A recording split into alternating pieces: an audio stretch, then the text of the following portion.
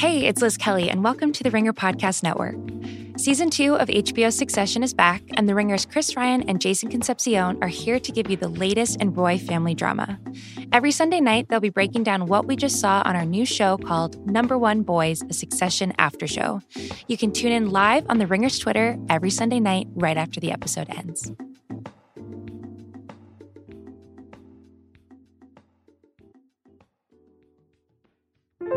David, earlier this month, Bernie Sanders gave an hour-long interview to the Joe Rogan podcast. And what I want to know is, what unlikely pairing of presidential candidate and semi-edgy podcast would you like to see? Oh, my God. And by the way, Marianne Williamson and Chapo has actually already happened. So that's not a joke. Okay, I was going to put Marianne Williamson on You Must Remember This just because I feel like she has the vibe. But maybe there'd be somebody else who's better for You Must Remember This. Don't you think Biden at this point in the campaign really needs that? That's really inappropriate. You must remember this. I could see. I mean, I don't know about edgy. I mean, I think Kamala Harris would be a great character on Serial. She could really bring Serial back to its season 1 glory. Is that terrible to say? Just pairing people up with the podcast? Who's going to go into Adam Carolla podcast? I mean, it'd be really funny to see a very stiff candidate like Michael Bennett put into that. Put Amy Thunderdome. Klobuchar on there and see how she goes. Like Cory Booker would actually be good on that podcast. Sure. Yeah.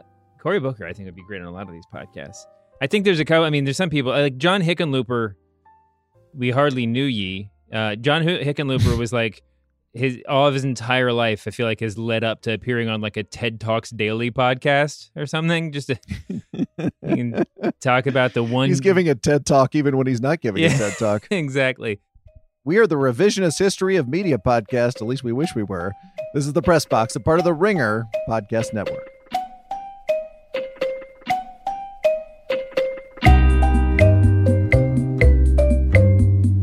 Hello, media consumers. Brian Curtis and David Shoemaker here. Tons to get to today. We'll talk about the demotion of New York Times editor Jonathan Weissman.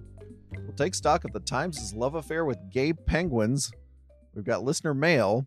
We'll figure out what happened to the disappearing movie The Hunt. But David, I want to start by talking to you about Bernie Sanders. Bernie Sanders, the media critic. Because well before this election, Sanders placed corporate media in the perp walk of powerful forces he was inveighing against. But on Monday, on the campaign trail in New Hampshire, Sanders doubled down. Listen. You know, if you look at the Washington Post, which is owned by the wealthiest guy in this country, a guy named Jeff Bezos, we fought with the workers at Amazon to get them $15 an hour. We have pointed out over and over again that Amazon made $10 billion in profit last year. You know how much they paid in taxes? You got it, zero. Any wonder why the Washington Post is not one of my great supporters? I wonder why. New York Times, not much better. If Sanders thinks the Washington Post is in Jeff Bezos' pocket, he has been happy to seek out alternative forums, like the Joe Rogan podcast. On August 5th, he appeared there for an hour-plus long discussion. Let's listen to a bit of that surreal exchange.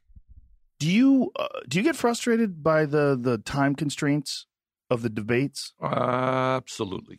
You shouldn't even call them a debate. What they are is a reality TV show in which you have to come up with a soundbite and all that stuff. It is the meaning. It's the meaning to the candidates, and it's the meaning to the American people. You can't explain the complexity of healthcare in America in 45 seconds. Nobody can. David, here's the question I want us to probe. Why is Bernie suspicious of the puppet strings pulling on the reporters and editors at the Washington Post, but seemingly okay with the Joe Rogan experience? Well, that's a great question, Brian. I mean, I think that, as with a lot of things about Bernie Sanders, you can try to you can try to piece together his logic his decision making process, but that doesn't make the things that he's saying any less true. Now, I don't know if Jeff Bezos is sent a memo to his top editors, the Washington Post, telling them to shit on Bernie because of the way he risks his fortune. But Marty Baron called it a conspiracy theory, for the record, sure, about Amazon. But it is true that. But the things that he's saying, Amazon is owned by Jeff Bezos, right? And it must be said that, the other person who's loudly made this case over the past couple of years is President Trump. The Trump and Bernie obviously had a lot in common in the last election, and that's not a knock on Bernie Sanders. But in terms of being, anti-international trade and suspicious of the establishment, and and there was a direct line from a lot of disaffected Bernie supporters that apparently voted for President Trump in the last election. So it's not surprising to hear that sort of similarity there. But why is he? But all of that is to say, I'm not sure what Bernie's motives are. I'm not sure if he really believes that the Washington Post is out to get him. But it is easy to see. It is easy for one to imagine him looking at the landscape, feeling sort of left out of a lot of the current conversation or left behind by the horse race that's going on right now. And the lack of recognition that he perceives that he should be getting for the way he's changed the party platform and been a nominal leader of the party for the past 4 years, to see his absence from a lot of the discussion and to sort of, whether or not it's a conspiracy theory or a convenient explanation, to sort of retroactively read, the corrupt media establishment into the equation as the answer. Why is he okay then? What is the connection to Joe Rogan? Listen, Bernie even 4 years ago ran an insurgent campaign where he was scrapping for platforms to pay him attention. He announced his candidacy, if I remember correctly, on Chris Hayes' show, which 4 years ago was a lot less of felt a lot less like news establishment than it does now. Because this is happening at a time when Hillary Clinton is parading up and down every network news station every night, right? There was no, having to declare your candidacy on a cable network, regardless of what it is, did seem like a sort of guerrilla tactic. And so, I think there's always been a sort of affinity between Joe Rogan and Bernie Sanders, or at least their audiences. And I think it's a natural fit for him. And it's also a place where he can go sit down for an hour and talk, and people and listen. People are going to listen to the whole thing. He's not gonna have to deal with being a soundbite.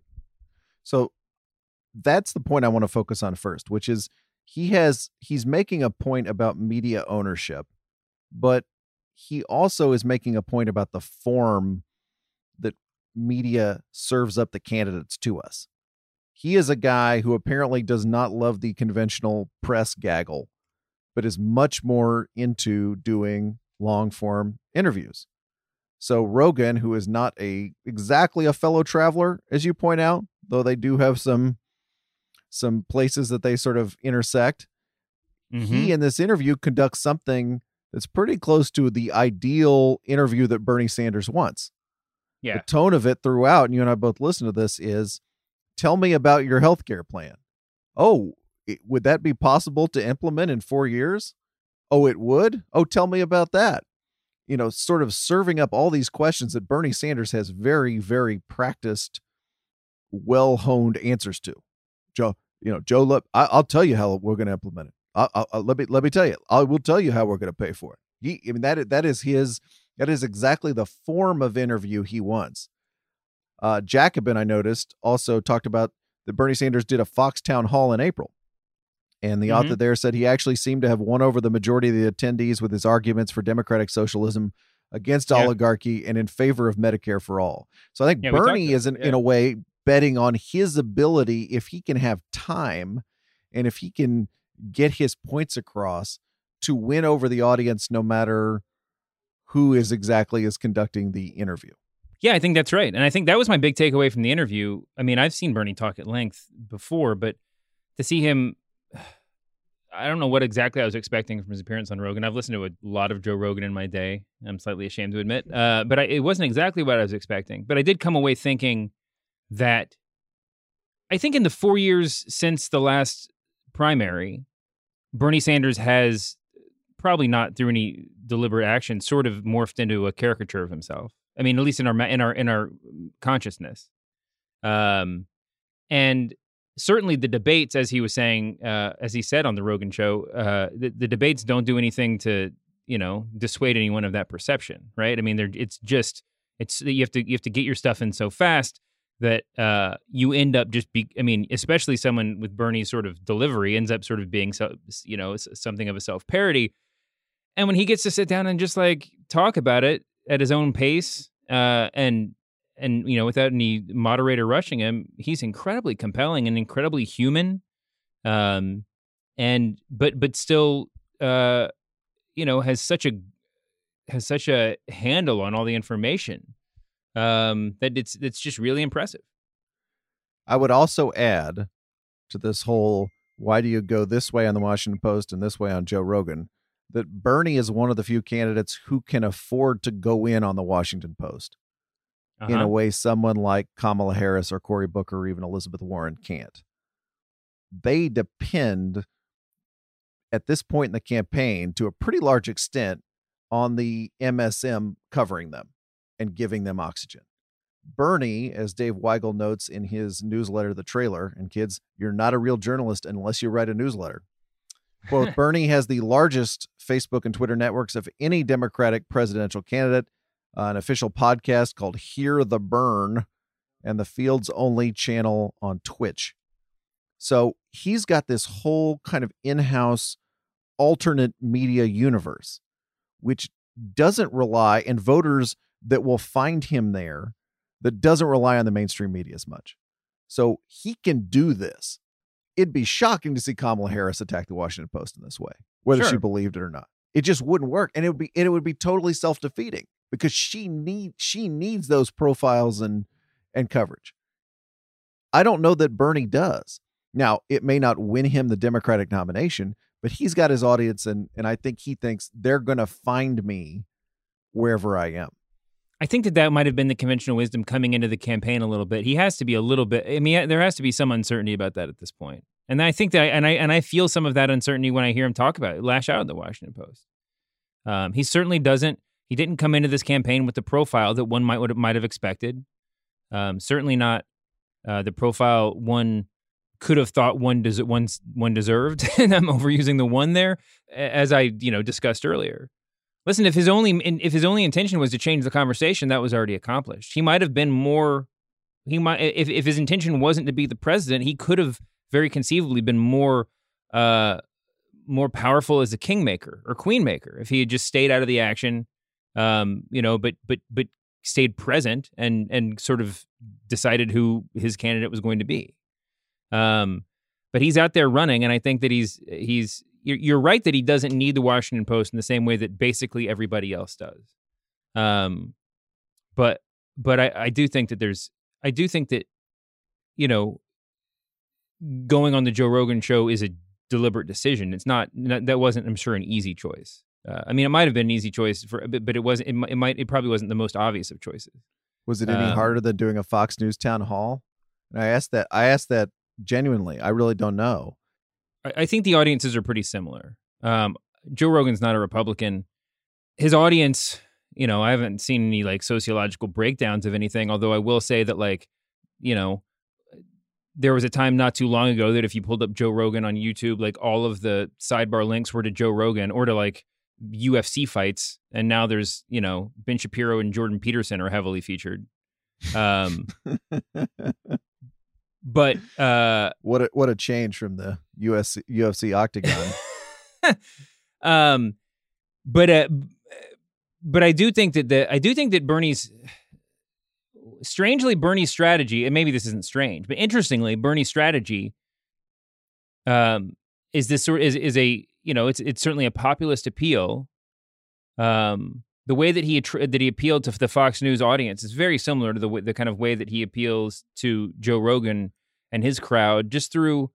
Oh yeah, it's weird. Bernie is the Democratic candidate that's actually addressing kitchen table issues, despite how many times Joe Biden will use that phrase. Bernie Sanders is the candidate who is actually a functional centrist in the fact that he can bring both sides of the aisle together on issues that everyone agrees on, right? It's just that he's like a far leftist in a lot of his other philosophy. I would say he's a functional leftist that can bring parts of the left and right together on certain issues. Like when you hear him inveighing against drug companies or, a fixed system on the Joe Rogan show, you can hear Joe Rogan's ears perk up and go, "Ooh, yeah, I can get behind that." If you tell me socialism, if you tell me socialized medicine, if you tell me Canadian style healthcare, maybe I'm weirded out by those phrases. But if you put it in a critique of powerful forces arrayed against working people, then there's a continuum, and Joe Rogan and Bernie are both on it. And he's found the lane to be able to go after sort of the Republican Party and the sort of misrepresentations that are at the heart of a lot of their, at least, national political platform without being so antagonistic, right? I think just like so many other things we discuss on the show, there comes a point where if you say the Republican Party says they're on your side, but they're not really, that just falls on deaf ears. If you make the argument indirectly, taking on the banks, taking on the drug companies, to universal or socialized healthcare, whatever the case may be, this is what people are talking about when they're talking about tax cuts too. This is what people are talking about when they say the Republican Party is not really on your side. But he's actually just making the case point by point, and it turns out that a lot of undecided or conservative voters are very open to those ideas, and it takes sometimes a weird outlet like the Joe Rogan show to get the time to say that. When I don't know if to bring this thing full circle, I don't know if the Washington Post is out to get Bernie Sanders. I kind of doubt it. But there is a huge element of institutional journalism or of the institutional media that is not as interested in hearing certain ideas as they are in others, where they predetermine what the topics of conversation are, where they kind of, steer the horse race indirectly from a distance. Bernie Sanders has to find ways to have the conversations he wants to have because they seem to be proving really effective. I think that was probably a bigger issue in 2016, where his ideas were so quote unquote radical that lots of people in the mainstream media couldn't get their minds around them. And then Bernie wound up doing so well, and better, I think, than almost anybody thought he would against Hillary Clinton in the Democratic primaries. I think this time around, there's this calculation, and we've talked about this before, that every media company is making. How many resources do we devote to Bernie Sanders? And they're looking at those polls, and they're seeing that he seemingly has a ceiling, and they're saying, Bernie, we don't think Bernie's going to win the Democratic nomination. So when we're spending money, and you're spending money every day to cover these guys and gals, we're not going to maybe spend as much money or devote as many resources to him as we might somebody else who has similar poll numbers or worse. It's interesting. Jeff Weaver, who is a Sanders advisor, makes this point to Weigel. He says there seems to be a direct correlation between the media's coverage of polls and Bernie Sanders' specific standing in those polls. And Weigel writes that at least in this one narrow example, Weaver had the receipts. A national Quinnipiac poll, Sanders at 14%, appeared in 47 major media stories, while a National Democracy Corps poll, Sanders at 22%, appeared in just 2. Now, whether that's a conspiracy to exclude Bernie and his ideas and stuff, I don't believe that. But I do believe there are lots of just decisions being made. Mm-hmm. And you and I, we talk about Bernie Sanders on this podcast as a guy who is really interesting, who's running a compelling campaign, who clearly has a base of support, but is probably not going to win the nomination. Yep. I bet MSM editors, assignment editors, producers are doing the same thing, but when they do it, there's a resource expenditure at the end of the conversation, and that kind of shoves him out of the news just a little bit, or at least out of the same kind of coverage. Yeah, I think that's right. And I think that's a much, again, not throwing around conspiracies or accepting them or denying them or anything here, but that's it. I mean, that's a serious conversation too, right? I mean, this isn't like deciding not to cover John Hickenlooper. It's not. I mean, when you're allocating resources, and one of the options is someone who narrowly lost the primary 4 years ago, might have been. There's a compelling case to be made that he should have won, and is polling in the double digits now. Like, how could you not? Like, even if you're sure he's going to lose, it does seem a little bit like an abdication of responsibility to not be covering him as like you cover every other front runner. But, you're right. They have to make these choices. And I'm sure they're not making them, with some political motive, in play. But, it sure does open the door for conspiracy theorizing. Oh, well, I also think we should end this topic by talking about the gamesmanship of this, because there is nothing older in politics than saying the media doesn't want you to vote for me. Oh, yeah. The media is against me. Nothing older in politics or sports, by the way. Nobody believes in us, to quote the boss here at The Ringer. Mm-hmm. You and I are old enough to remember the 1992 presidential campaign when, and I swear, one of our friends' moms on her Suburban or Volvo, I don't think I'm making this up, had the bumper sticker, "Annoy the media, re-elect Bush," as in George H.W. Bush. That was a thing. And I remember in 2004, John Kerry and hearing from everybody, oh, don't worry, these polls are stacked against John Kerry because the media doesn't know how to reach young people with cell phones. This is in 2004. Wait, that wasn't true? I'm still grasping on to that. So true, yeah. So I'm, working the refs, claiming the media is against you. That's politics. That's pure politics, and that is what. Again, Bernie may be one of the few guys or gals who believes a huge percentage of what he says deep in his soul. There's a political part of Bernie Sanders, and he realizes that this is an effective way to gin up your base and get people excited. I think that's exactly right. And frankly, separate from the Bernie Sanders specific calculations of this, we talked about the Breakfast Club before. I just kind of wish we had more candidates giving hour-long interviews. I don't care who the person asking the questions is. At some point, you get into something interesting. It's totally right. And you get weird questions. You get different questions that they're not going to get from Lester Holt. And that's good, because sometimes that stuff produces interesting answers. And, we've seen all the candidates. We've seen almost all the candidates go to the Breakfast Club. I'm not sure I want every candidate to go to Joe Rogan. I'm not quite sure I want to be in the world where that happens, but I'd listen if they did, because who knows what would come up. All right, David, it's time for the overworked Twitter joke of the week, where we celebrate a gag that was so obvious that all of media Twitter made it at exactly the same time. Send your nominations to @thepressboxpod, where they will be gratefully received. This week, David, a tweet from Business Insider reported, "Scoop, workers say Starbucks pumpkin spice latte returns to menus on August 27th. Its earliest recorded official launch ever." We have never seen the pumpkin spice latte this early. It was an overworked Twitter joke to write, "Another undeniable sign of climate change." Thanks to our pal Brian Cogsall for that.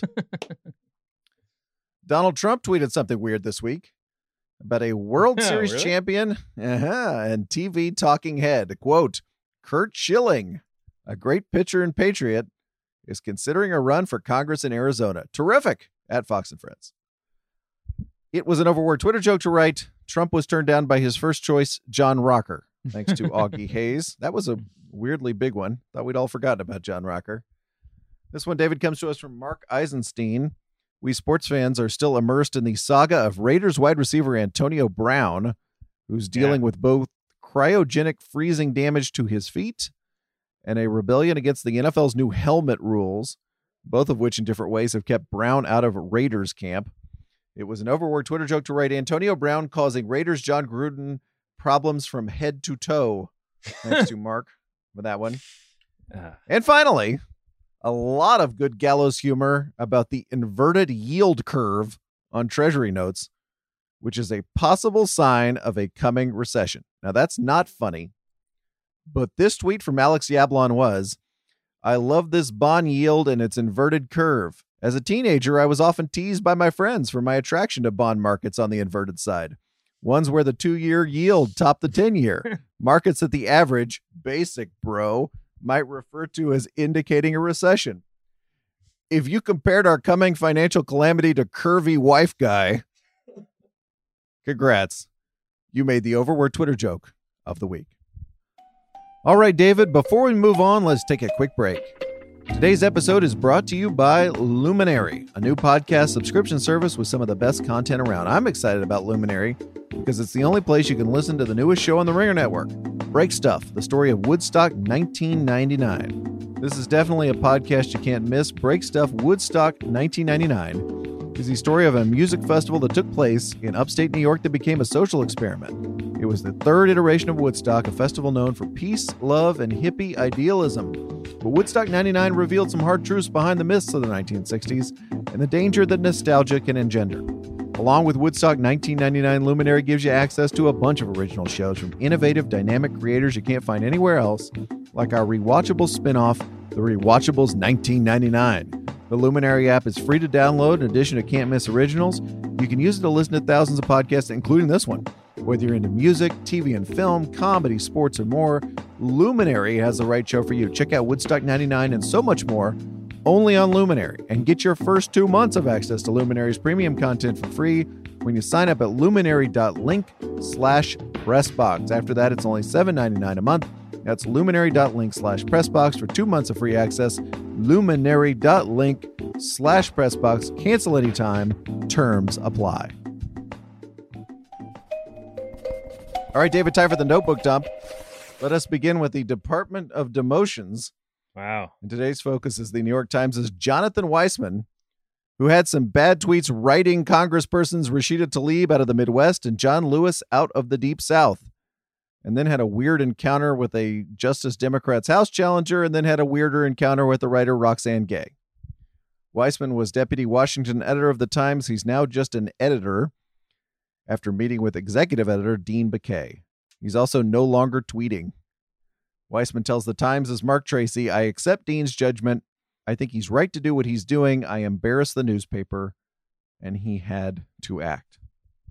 Are you surprised at all after Weissman Palooza that this is where we are? I'm surprised that I got a push notification about it. I'm surprised that this was a such a big story. Not a big story in terms of its merit, but just in terms of its publicity. I mean, I'm not sure if it's possible to keep demotions. First of all, it's surprising that he got demoted and not just sort of, put on the bench for a while. But beyond that, it's surprising that it's become that the New York Times allowed it to become the media story that it's become. Yes. It was very public. You'll notice they made a statement the first time around saying he repeatedly displayed poor judgment, which I bet if we went back and looked at New York Times statements about their own employees is pretty unusual. And then after his demotion, they said, we don't typically discuss personnel matters, but we're doing so in this instance with Jonathan's knowledge. And isn't this all about the symbolic value? Because the ambient noise here is not just Jonathan Weissman, but the Times' coverage of race in general. And that headline after the El Paso shootings. Yeah. And so by being public about this, you are telling Times readers and media critics, look, we think we've got an issue here about how we cover race.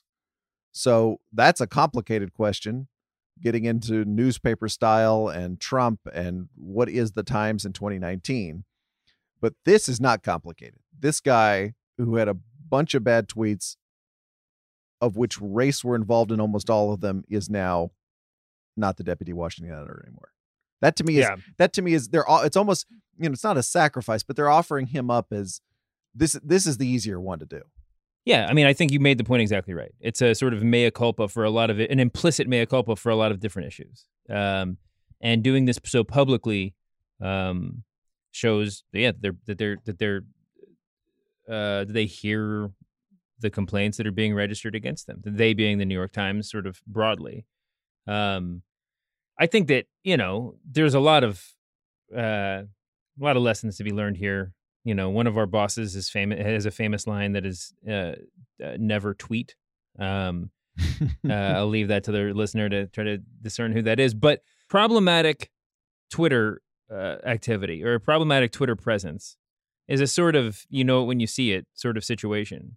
And I don't know exactly what the lesson, if there's a lesson you can put down in a code, a rule book from what that we've learned from Jonathan Weissman, but there certainly seemed to be a point where, confronted with one grievous error, he felt compelled to double down and become even more outrageous. Mm-hmm.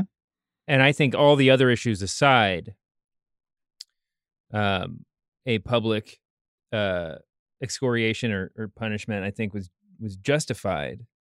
But it is an interesting note of just that this is where we are, sort of in the modern media landscape, that the New York Times would seek to make a story out of their own in-house HR decisions.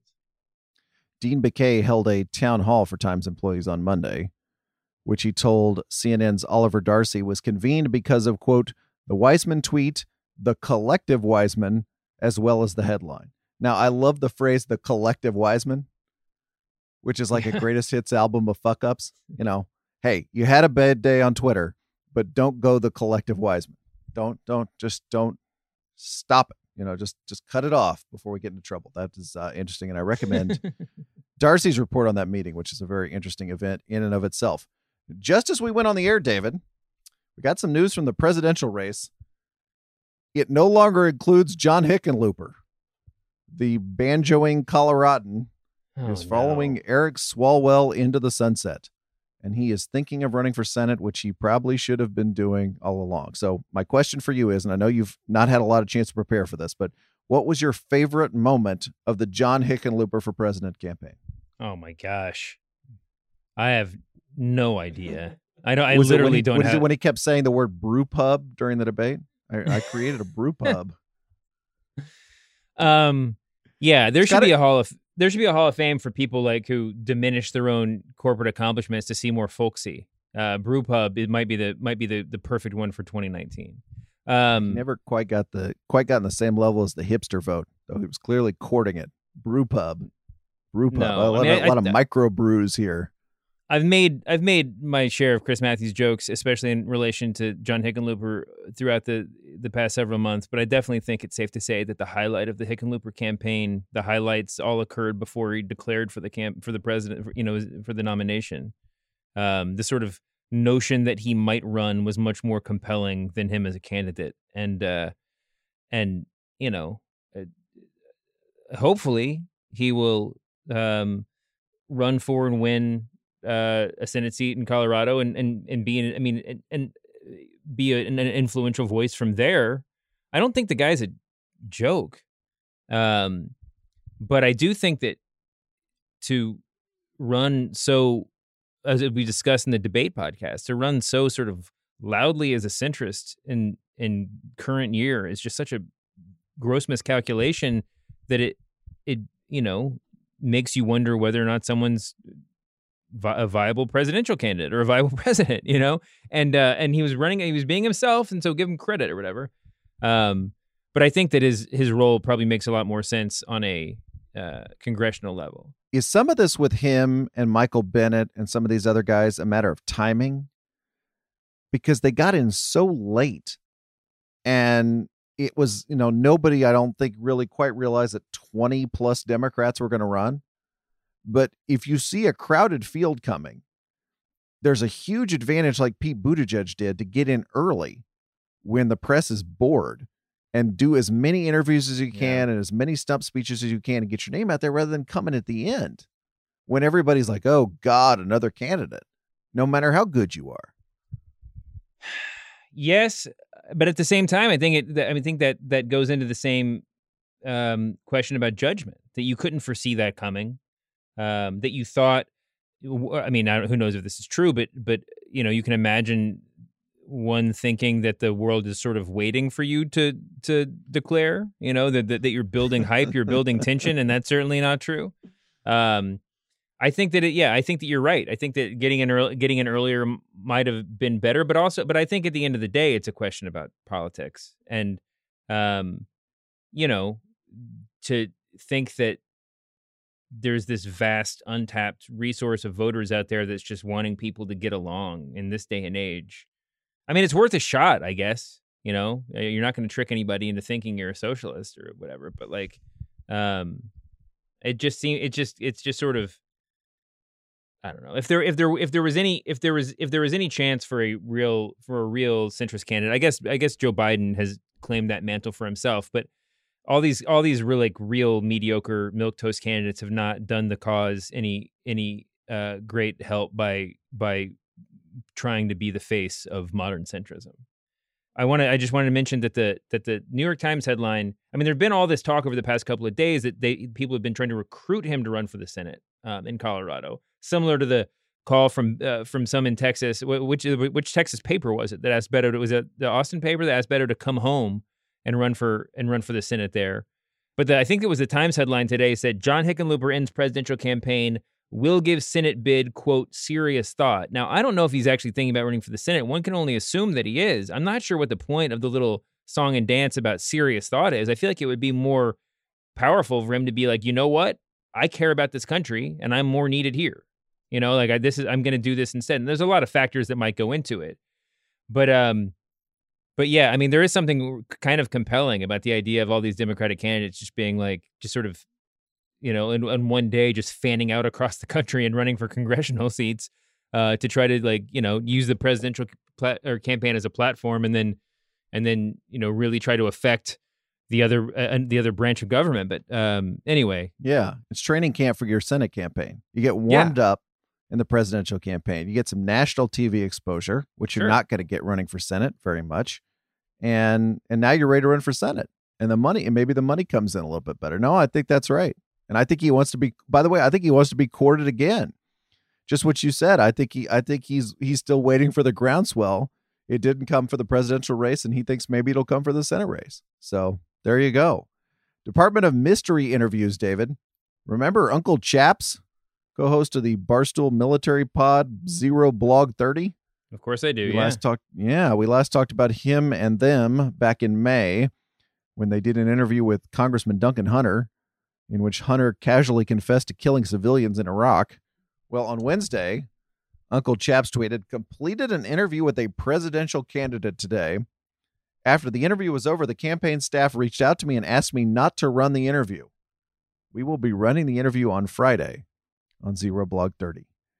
Any guesses who the mystery candidate could be? Well, as people are listening to this, I guess they'll probably know the answer. So this isn't much of a quiz show. But my first instinct was Pete Buttigieg, because he's ex-military, so that sort of checks that box. He's very obviously. I mean, I don't know if media savvy is the right word, but he's you know, definitely open to getting his word out there through, you know, any sort of modern outlet. Podcasts, of course, are a big one of those.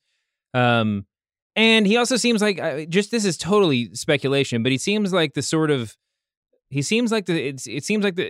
perfect level of candidate for whom come on Zero Blog 30 would be an immediate yes, and then if it was after that you realize that this is a Barstool property, then your campaign would try to transform that into a no. Does that make sense? That they seem like, of course, they would go on a military podcast, especially with the listenership of Zero Blog 30. But then, of course, you know, one can imagine them saying, we don't want the backlash from being associated with Barstool in the same breath. So that was my guess. Is that what you thought?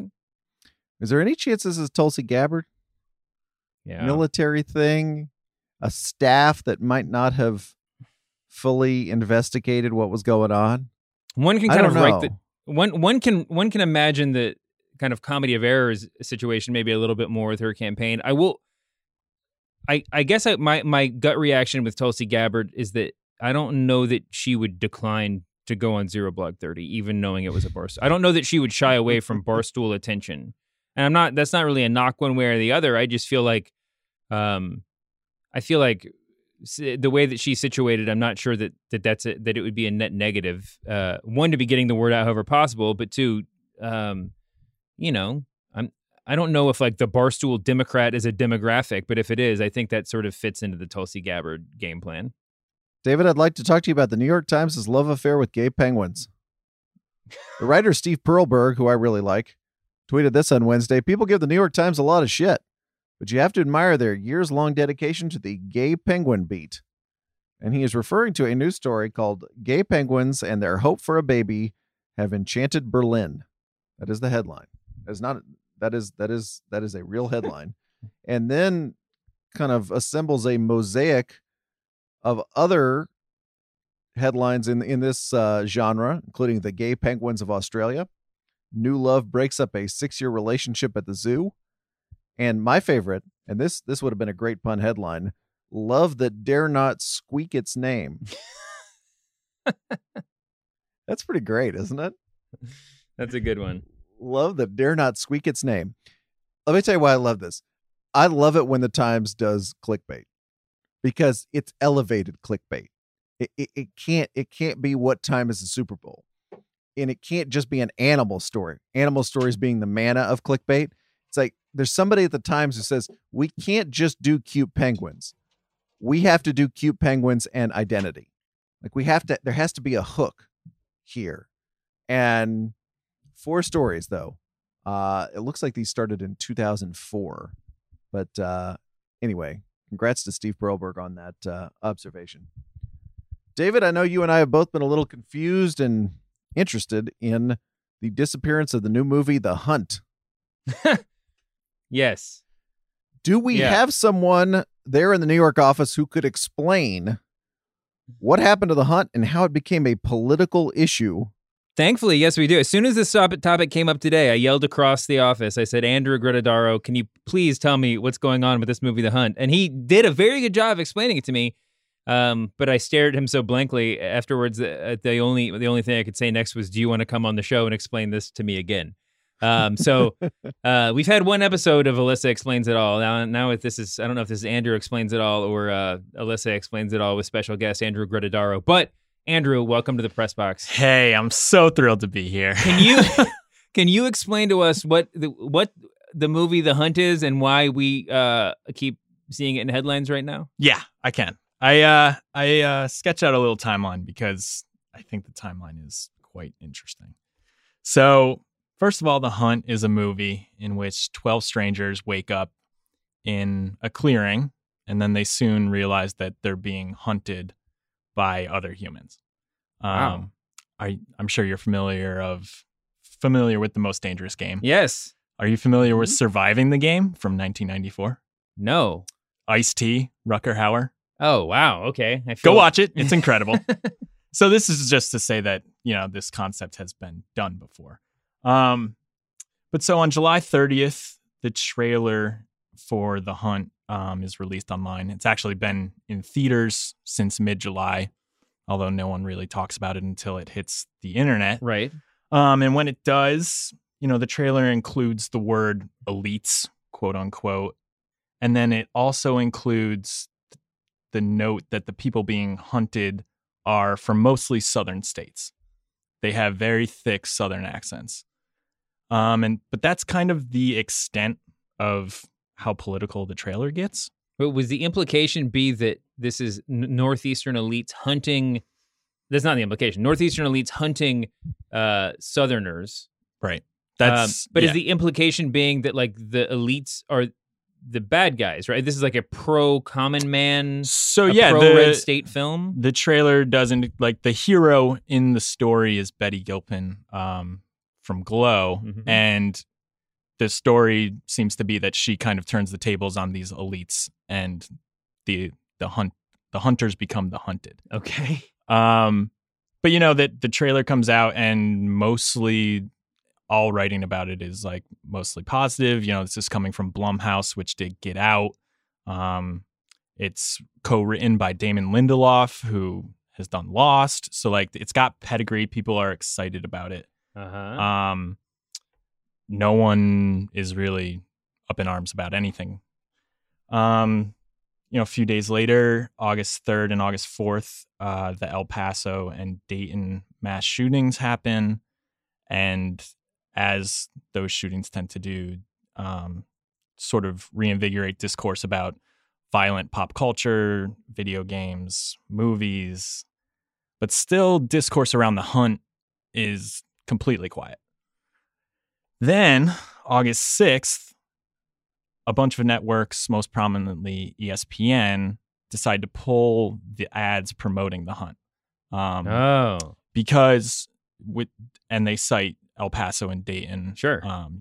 They just don't want to be sort of supporting gun violence in the wake of a mass shooting. And so in reporting on this decision, the Hollywood Reporter publishes a story, and in the story, they print 2 lines from the script of The Hunt.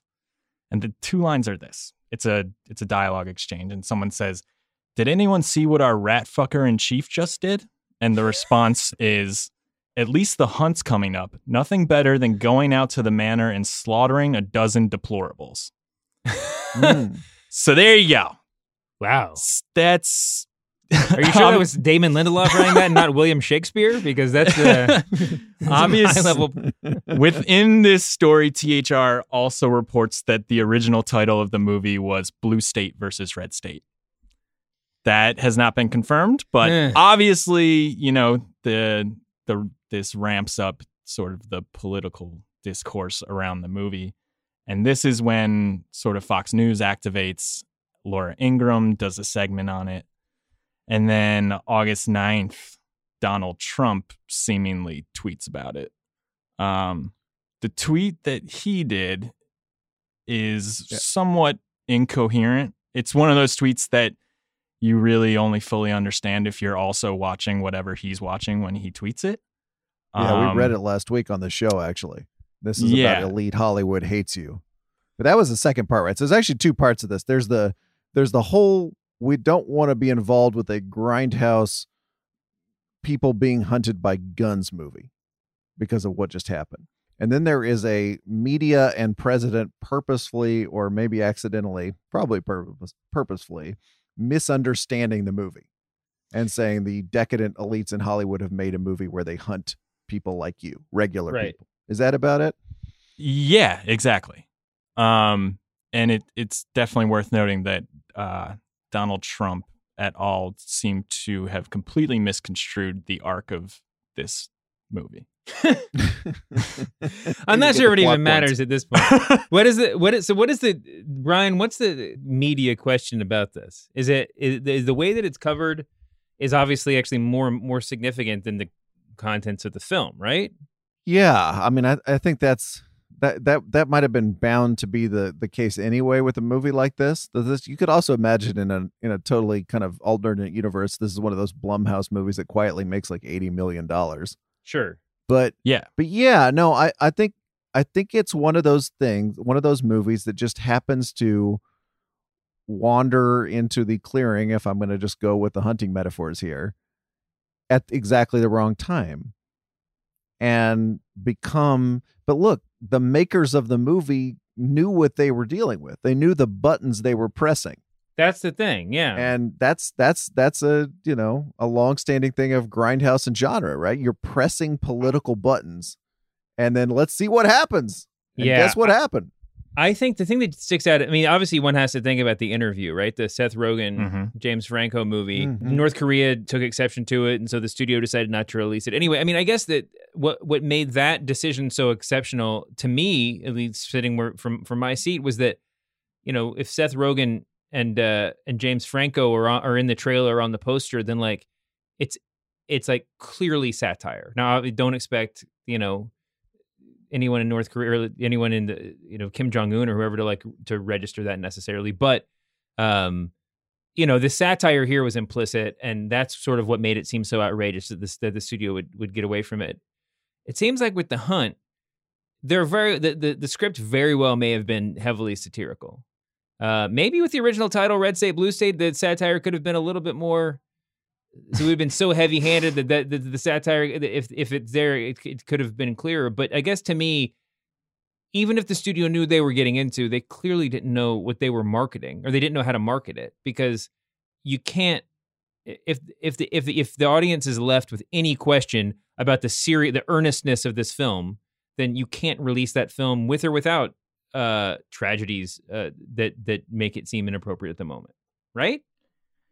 Like it has to be more clearly satirical or ridiculous. You have to be able to convey in the trailer both sides get their licks in or something, right? No, I think that's right. And and somehow note that this is all ludicrous and that this is almost a comment about where America has gotten as opposed to where a particular side of America has gotten?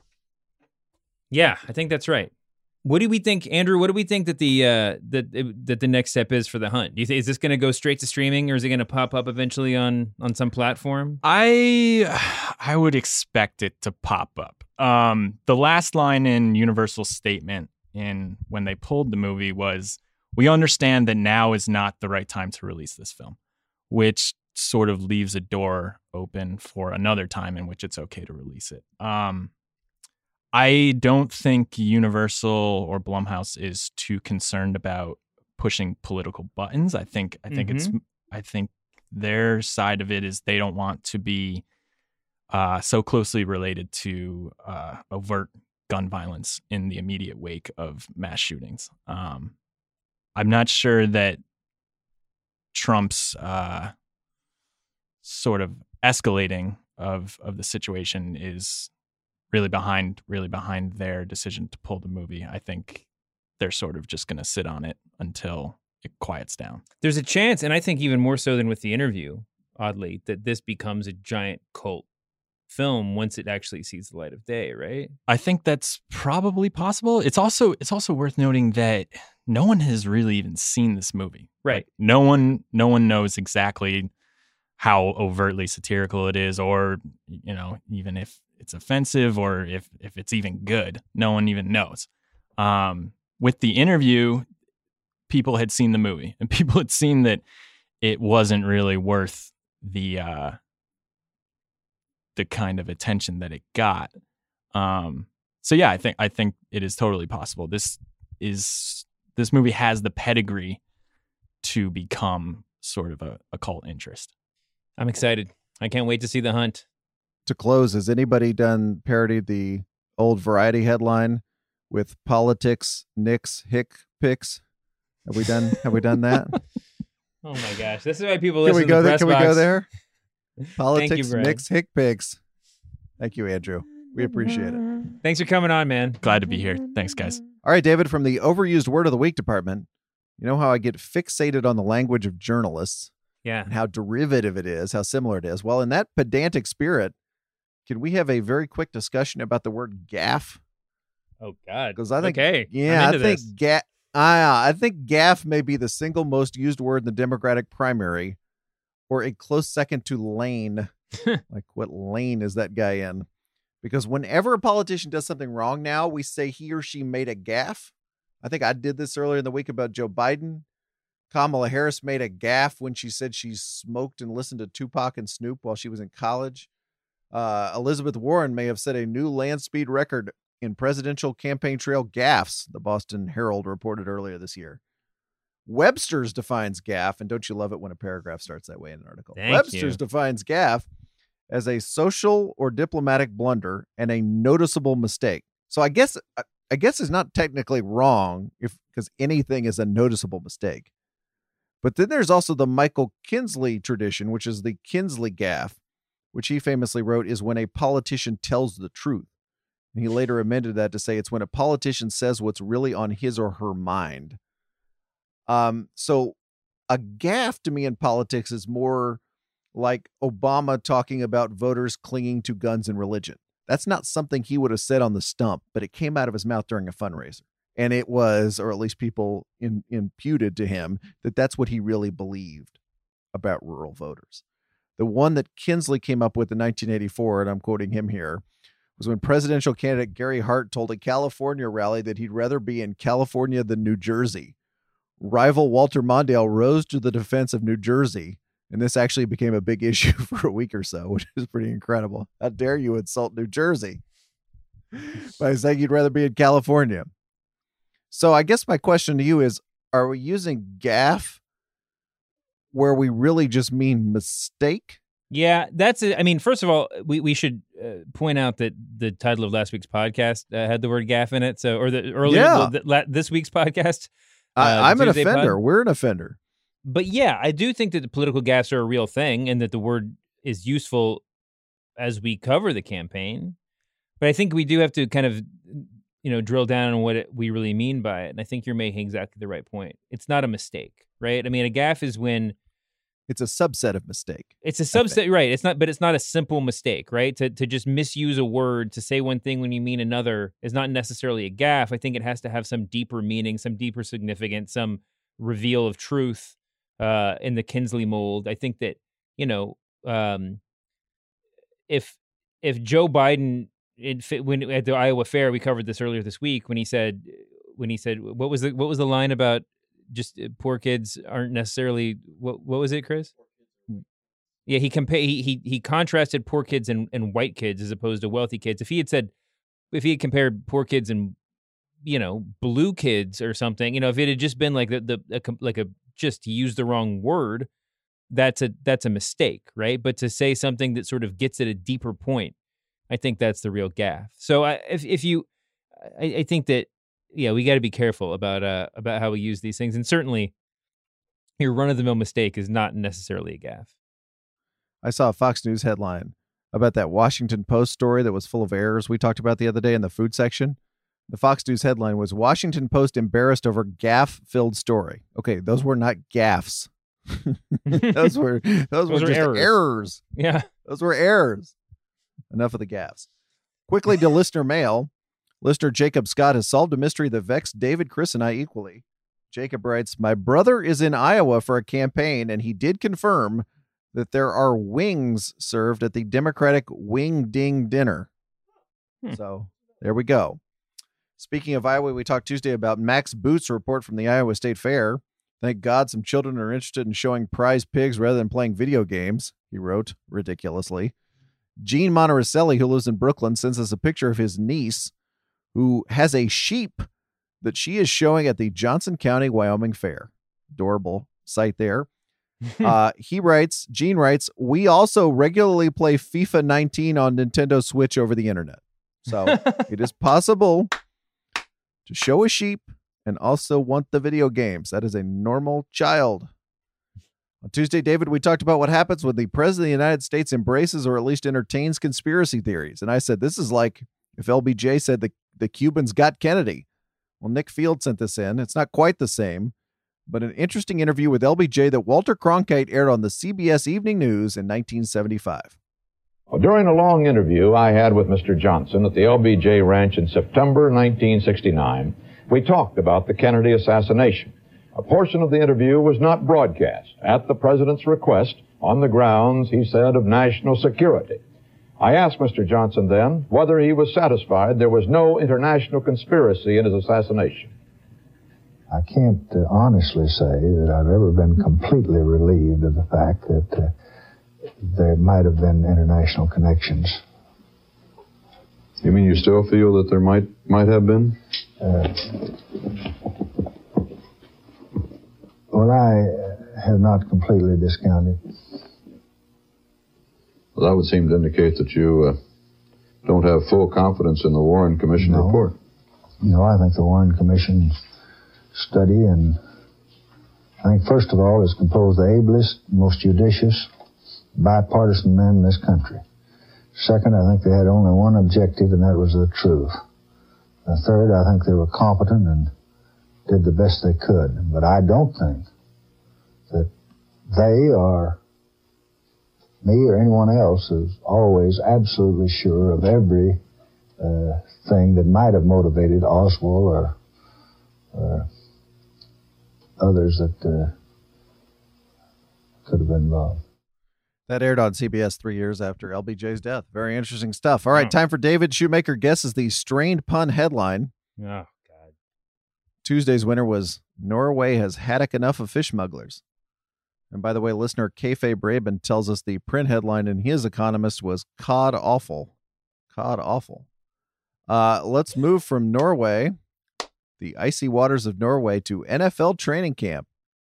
When I saw this story, thought it was going to be about an Oregon Duck who was playing in the league, but no, David, there's a Bears cornerback named Clifton Duck.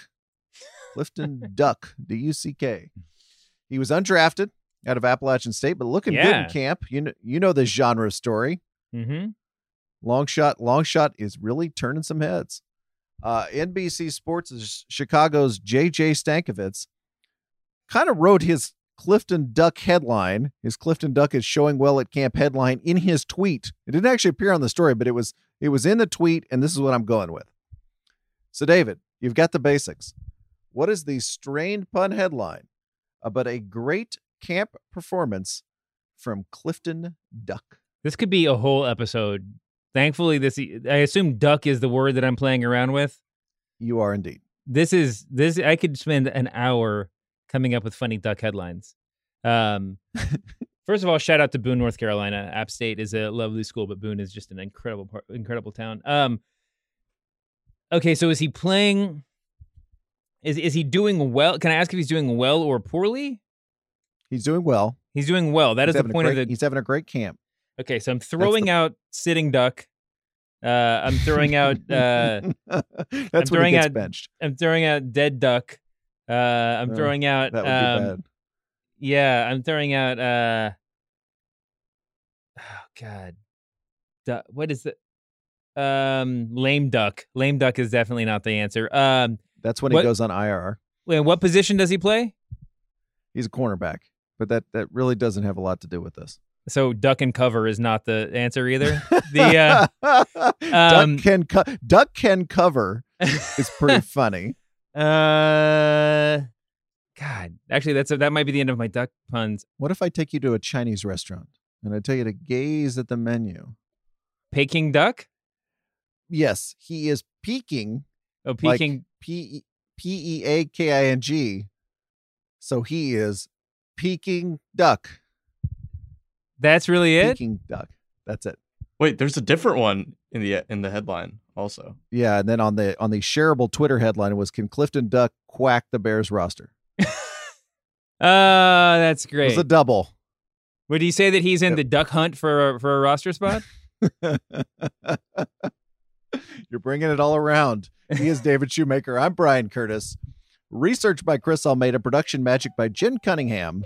The official brand of the Press Box is Gin Blossoms. We're back Tuesday bright and early with more lukewarm takes about the media. See you then, David. See you later, Brian.